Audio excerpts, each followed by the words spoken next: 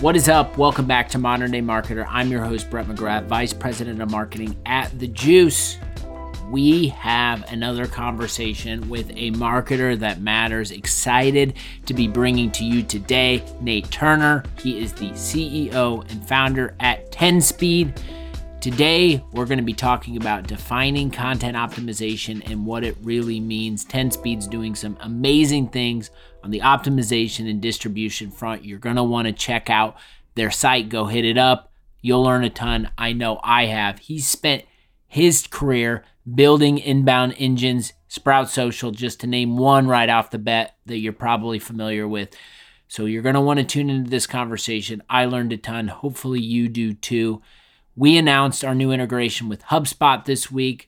Are you a HubSpot customer? Go check it out. We love the feedback. And if you like what I'm doing over here, follow, subscribe, hit all the buttons, but most importantly, tell a friend that you're enjoying Modern Day Marketer. Without further ado, let's kick it to the conversation. What's going on, everyone? A topic I'm excited to dig into, and that is content optimization. So today's topic is defining content optimization and what it really means. There's a lot of conversations that it means this or that, and I've got someone who is building a business around it, so I figured it'd be good for him to tell the story. I'm joined by Nate Turner, who's the co-founder and CEO at 10Speed. Nate, excited to have you on. How are you? I'm doing well. Thanks for having me. Excited to jump in. Maybe to set the stage, before we dig into the bulk of the content, I think you have an interesting background that might be able to help give some people some context about where you came from before you built 10Speed. So maybe share some of that for the listeners. Yeah, a lot of what we've built at 10Speed is born out of my experience in-house at Sprout Social. So was the first marketer there, started in 2011 and helped the company kind of built and scaled all the kind of inbound acquisition, really product-led growth before it was called that. And a huge part of that was organic search, so content and SEO. So organic being number one revenue driver, grew the company to 100 million IPO. And then from there, I did some consulting with a number of companies, Zylo, Help Scout, PopPays, Hologram, and really enjoyed consulting on the marketing side, but found myself gravitating towards sort of the organic opportunities with them. And so partnered up with a former head of SEO that was on my team at Sprout, and we started 10Speed. So it's been really fun the last couple of years working with a lot of SaaS companies and digging in much deeper into SEO content and what we're going to talk about today, specifically content optimization. One follow-up on that, because I'm super curious. I think anyone listening knows Sprout Social, and obviously the reason for that, the brand has scaled. A lot of people have used the product. Maybe share some perspective of the early days. Did you know when you were in early doing what you were doing with content, SEO, all the things we do as marketers, did you know that the opportunity was as big as what came out on the other side? Yes and no, kind of. So I knew going in that SEO was going to be a big opportunity. And that was something CEO and I talked about even before I was hired. And we agreed on that. And so we really did start to build quite a bit into that. But I think talking all the way back to 2011, content-led SEO and really building out blog content and a lot of that stuff wasn't quite as commonplace as it is now. And so that wasn't necessarily the playbook from the beginning, but we were definitely growing organic. Organic was a big channel from the beginning, even just kind of going from when I started a single, one-page website to actually building out feature pages and solutions and other things that were still, helpful in building organic. But, over time that kind of became clear, hey, there's opportunity to really do more with the blog. So yes, coming into it, saw opportunity for SEO to be big. No, had no idea that it would grow to the extent that it was, and being over 1 million visits a month, before I left, which was a pretty big deal. So 1 million organic visits a month. So you always like to see opportunities that can translate into a new business being born, and that's what you all are doing at 10 Speed. I go to your website and I can't turn a page without seeing the word content optimization. So maybe like we start there, since that's what we're talking about. Maybe like define content optimization and what it means to you and how we should be thinking about it as marketers. yeah, I'm glad you said what it means to us, because I think that will actually probably differ a little bit from what folks may be thinking, hearing it initially. So I think for several years now, a lot of folks have been understanding, like, as you build content on your website over time, it may need to be refreshed or decayed. So like the concept of updating content or refreshing content from that perspective, I think has been understood. And some people consider that content optimization. But I think there's a few factors that we think about when we think about content optimization. And so at the highest level, like, our focus is helping you get the most as possible out of your content. And so that does include, understanding content decay and understanding how to, refresh content and update it. That is a piece of it. It is also understanding, distribution and repurposing, and actually getting the content optimized from that standpoint to actually attract new folks and work on a distribution level. There's CTAs in terms of optimizing the content and knowing, the path that makes sense to get someone into a newsletter sign up versus a free trial sign up. And then just generally kind of all of that together.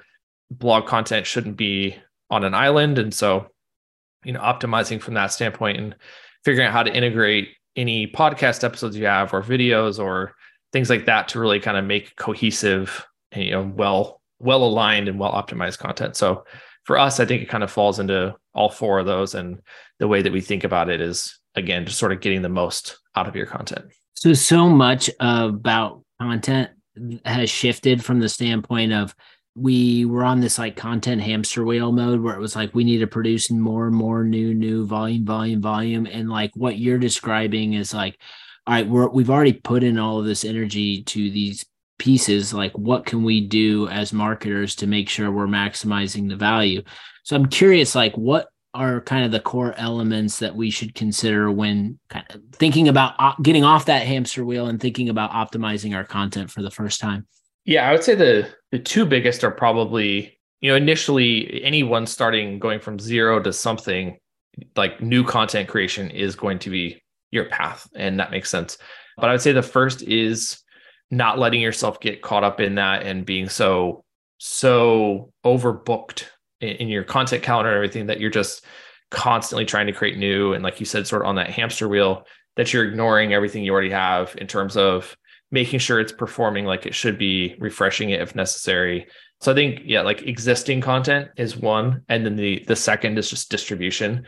And I know a lot of folks have talked about that, and like you should be planning distribution before you even create the content, and create once, distribute forever, like whatever sort of idiom you want to use to talk about that. But I think there's still a lot of truth in that, if you're taking the time to create it, then it should be something worth promoting, unless it's like truly a time-based thing that wouldn't make sense. But anything that's more evergreen, like, you should still feel good to promote it 6 or 9 months after you made it, even though it was published a while back. So I would say that's the two big ones, really. And then if there were a bonus third, it would be really thinking about the ultimate impact and like business impact and performance of it. And so at the end of the day, it's good to build an audience. It's good to increase traffic, but I always say, like, no one wants traffic for the sake of traffic. So you're doing it for a reason. There is an end goal there, and that is really making sure that you're thinking through, just objectively looking at, what are the CTAs you have within the content? Do you even have any at all? What is the path? Are you trying to take people deeper into product pages? Are you trying to get them to sign up directly, or move into a more timely thing like a webinar, whatever it might be? So I think that's a few of the key ones that really matter a lot. Yeah, maybe to put shine a light on the business objectives. And I know we've had a conversation about the ROI of it all. And it seems to me that we're in this state in content marketing where the content marketer, more now than ever before, is having to think about conversion ROI. And I know we all should have been thinking about it from the beginning, but it just, as times change, resources get smaller. We're all having every action we take, we need to have intention with it. So I'm curious, just like, are you on the content marketing side and people who you're working with, people who come in and want to talk to you, who need help, are you having to like be direct and share, like, if you're doing this, don't just do content to do content, but like actually be intentional, and here are the ways that you do that? Are you hearing or seeing more of that, or is it just kind of status quo as always? I would say it's a spectrum. And certainly, earlier stage companies we work with, you may or may not even have a good handle on conversion tracking and attribution for any channel, let alone, content or SEO or anything like that. So some of it is the maturity of the company itself. And, a lot of times they're just looking at it as this content is going to help us fuel all of our marketing efforts, or, we're getting started on this and building it, but we're not expecting that. All the way to the other end of the spectrum, which is clients saying, hey, thanks. Like, we crushed our, whatever Q2, the OKR, and generated X amount of like pipeline or 600,000 in MRR, or whatever it might be. Like, there's some of the sophistication on that end to really be kind of understanding the impact at a direct level, and then obviously everything in between. But so obviously for every client, we can't reasonably go and try to understand Salesforce and Marketo and HubSpot and all their like attribution models, or any of that kind of stuff. That's just way too deep into the weeds and outside of where our main focus is. But we do know sort of the building blocks and some of the like good best practices and like good habits to be building around conversion tracking and understanding direct impact and indirect impact on pipeline and things like that we can help people set that up and start to be thinking about it that way. What are some of the biggest missteps you see brands make when building their content marketing strategy? I'm guessing maybe not think about content optimization at all, but don't want to lead the witness. Yes, I think in general, I think that's, not thinking about content optimization holistically, I think is certainly one to add. Another I would say is it's easy to, like, anyone can pretty easily grab a, Ahrefs, SEMrush license, jump in, and you can pretty easily identify topics that are related to your product, related to your business, and you can just run with it. And I think that can be a bit misguided, because just because it's like related to your product or your space doesn't necessarily mean that it's like, if you rank for that and drive traffic, that it's going to bring you who you actually want to attract to your website. And so I think not, understanding your ICP and their pain points and truly doing your research and building your strategy through that lens. If you're missing that, I think that you can get some great traffic and it can seem like it should be relevant, but that translation to business impact just isn't quite there. And then I think the other is you just like getting a bit too myopic on like blog content. Like, it is pretty well understood, and I think it feels accessible, and it's certainly less of a leap than starting a podcast or even like webinars or that kind of stuff. But like, content as a term, obviously describes in B2B more than just blog content, blog posts. So I think that would just be another is like I said before, optimizing. Content optimization includes understanding these pieces and that, hey, here's a relevant podcast episode, let's pull that in here, or let's link to this other thing you have here. Like, it works well when it can kind of all work together. And so being a little too focused on blog posts or any channel, really being just solely focused as that one content type or that one channel, I think would be the last one that I would mention as a misstep. You alluded to it earlier. You previewed, and I like held back. I was like, although this is my favorite topic, I'm going to wait so we can dig in. I'd love to maybe understand a little bit about, in the spirit of getting the most out of our content, talk to me a little bit about content distribution and how you all think about it and are communicating with, your clients about it. Yeah. So, I mean, we've, our team's written a couple pretty lengthy blog posts specifically around like LinkedIn and Twitter. And some of that was actually born out of our own experience. So we had a period, maybe a year and a half ago, where we just, in terms of like our team capacity and the stage we were at, like we just like creating our own blog content was not something we were prioritizing. But I found myself continuing to go back, to a post that I'd written 6 months ago, comb through it, and find something that I thought, hey, this section's worth sharing, pull that out and kind of like rewrite, reformat, and share it on LinkedIn, and just doing it over and over. And you're like, hey, we literally have a total at that time, I think, of like 9 or 10 posts. And I just constantly keep finding good social content because I'm just going back into the stuff we already had. And so some of the stuff we've written is around, how to do that a bit more systematically. And so there's that aspect certainly around like, hey, just take this content you're writing, and there's a lot of ways you can break it up and turn it into social content. That's certainly one piece. And then I think beyond that, what we talk about is like, there's, a great opportunity for content that you're creating already, whether it's blog posts or something else, to be content that's also distributed in a newsletter that you have, and you're kind of building your own audience that way. There are a lot of topics that AEs can utilize to send to prospects because it's relevant to what they were just talking about on a call. Same thing with like CSMs and like customer support, even like there could be a lot of just sort of customer education type of things that come out of that. So it's just really kind of like rethinking from like what distribution means. Distribution is not just posting stuff on social, but it's like, where are all the ways we could be sharing this, making this accessible, organizing it so people can find it easily, and just getting more of that out there. So, and then I think the last piece would just be, any sort of like webinar or, video podcast, actually like pulling some of the highlights out into clips and having those accessible as well. So lots of ways. And so some of it's more so just sort of coaching and suggesting with clients, because we certainly don't do all of those as a service, but there's a lot of ways you can be using that content you have for distribution. Well, when I'm logging into LinkedIn, most of the time I'm greeted by a reel or some sort of short video of Nate talking about content optimization or other things. So you're doing something right. You're showing on my LinkedIn feed. How do you think about just like channel specific? Is it just like as simple as like, all right, we're going to spend time on LinkedIn because the people there are likely the types of customers that are good fits for 10-speed, or is there any other secret sauce to it?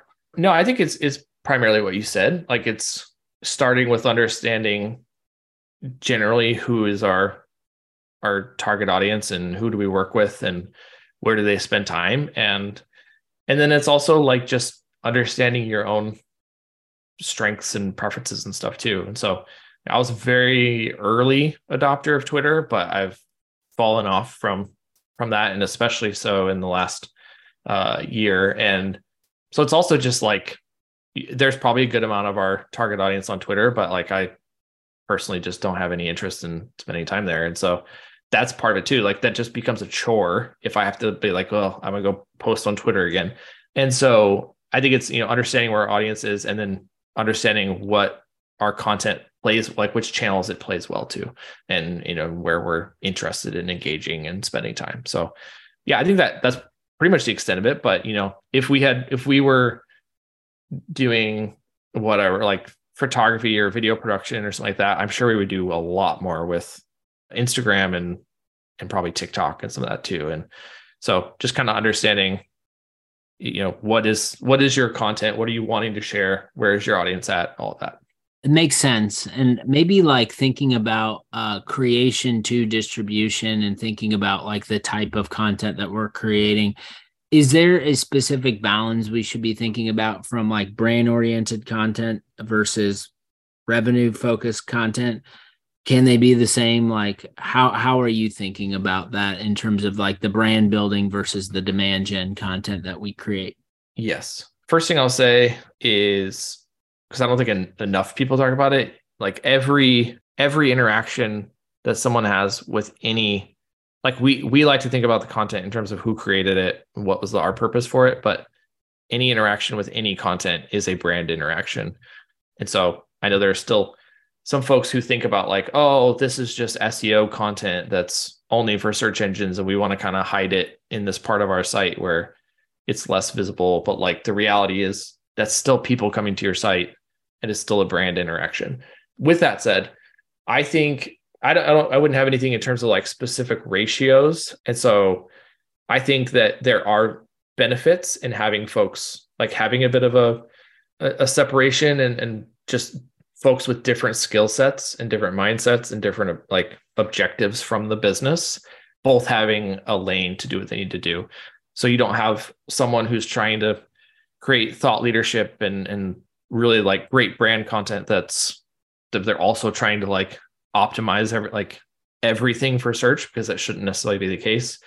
And you also don't have, like a bunch of creative content that you're just hoping will do well in organic search, or just kind of ignoring one core business metric or the other. So I think there's value in lanes because it allows people with distinct skill sets to operate the way they would to influence what they want to influence.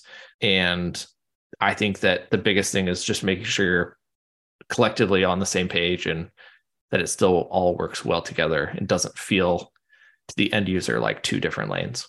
I love it. I want to maybe close out with just some examples and thinking about content optimization, just maybe brands who have kind of turned around the trajectory of their content strategy, or examples because of focusing deeper on optimization. Yeah, I mean, I think certainly a huge part of it was born out of our early experience in doing that when I was still at Sprout, like kind of initially understanding, hey, this is, we're looking deep into Search Console and we're seeing, some of these signs that like a bunch of these queries are matching to this post, but they're page 2, page 3. And it seems like if we actually just updated this piece and did this, it would do that. So like there were some of that very early signs, I always like to say like before, we were kind of optimizing content before HubSpot started publicly talking about that. And then like more people did it. And we were doing topic clusters before. And it was always kind of this bummer of like, shoot, HubSpot just told everyone. And now like more people are going to know about this because it was working well. And we wanted to keep it a secret. But, I think, so that was a huge thing for us. Like we had massive amounts of traffic that we regained, to the order of like 6 figures a month at some point. So there was a lot there that really is what opened my eyes to sort of like the difference that makes in the compounding growth and like, updating these 3 pieces and getting, 20, 30,000 clicks a month back. How many new posts would we have had to have created to get that again? And so I think there's certainly a level of that there. And, we had a client that came to us and they were, in like low 6 figures a month organic traffic. And but they had like a lot of decay. And so we spent honestly almost 6 months straight just updating existing content, and probably could have gone a little bit faster, but there were some limitations on the client side of how fast we could go. But so it took a while, but really, almost just like a V shape, like in terms of it was going down pretty dramatically and then just turned around and started going the other way. And so I think that's been really cool. And the other is like, and I wanted to mention this, there's this interesting thing where we consistently talk with clients and there's decay and traffic line is going down. And then as we kind of go through, do the analysis, we typically uncover anywhere from like 2 to 200 posts that they're like, these are not relevant anymore and we should prune them. And so that's great. And that's a healthy thing to do. But then in the ones that we do optimize, like it's interesting because at the surface level, it can look like there's not as much growth or recovery. But if you wanted to take the time and like pull out all the past traffic from the stuff that you've actually pruned, then it like makes a huge shift. And so I think that's one thing I would just say is like, if you are encountering that, please don't keep an irrelevant post on your site just because it is like a top traffic driver. Like just have the conversation, reset expectations, reset the baseline. Everyone will understand and you will actually have like a healthier site and it will be better experience for everyone visiting your site. And it's sort of just a temporary pain to like get over like, well, our traffic numbers used to be this kind of thing. So kind of a bit of a tangent there, I guess, on your question, but I think that would be a couple of the things that we've seen pretty consistently. And, and if you're going down to like the post level, like there's all kinds of, 300% growth month over month on this piece that got optimized, like on the post level, it was down to doing this much and you re-optimize it and it goes to that. But that's kind of specifically that one type of content optimization as well. So I don't want to glaze over the 6-figure monthly number that you said. That's ridiculous. If you need someone to talk about content optimization with, I think Nate is your guy. Nate, I learned a ton from this conversation. Thanks so much for joining us. Can't wait to do it again. Yeah. Thanks, Brett. Appreciate it. Always have fun chatting with Nate. He was on the panel of one of our digital events around content ROI, has always good examples and perspective when it comes to distribution, optimization, SEO, all the things that help make a winning content marketing strategy. Go check out Nate's work. He posts all the time on LinkedIn. Go follow 10 Speed. Take care of yourself. Take care of others around you. We'll be back with more Modern Day Marketer next week.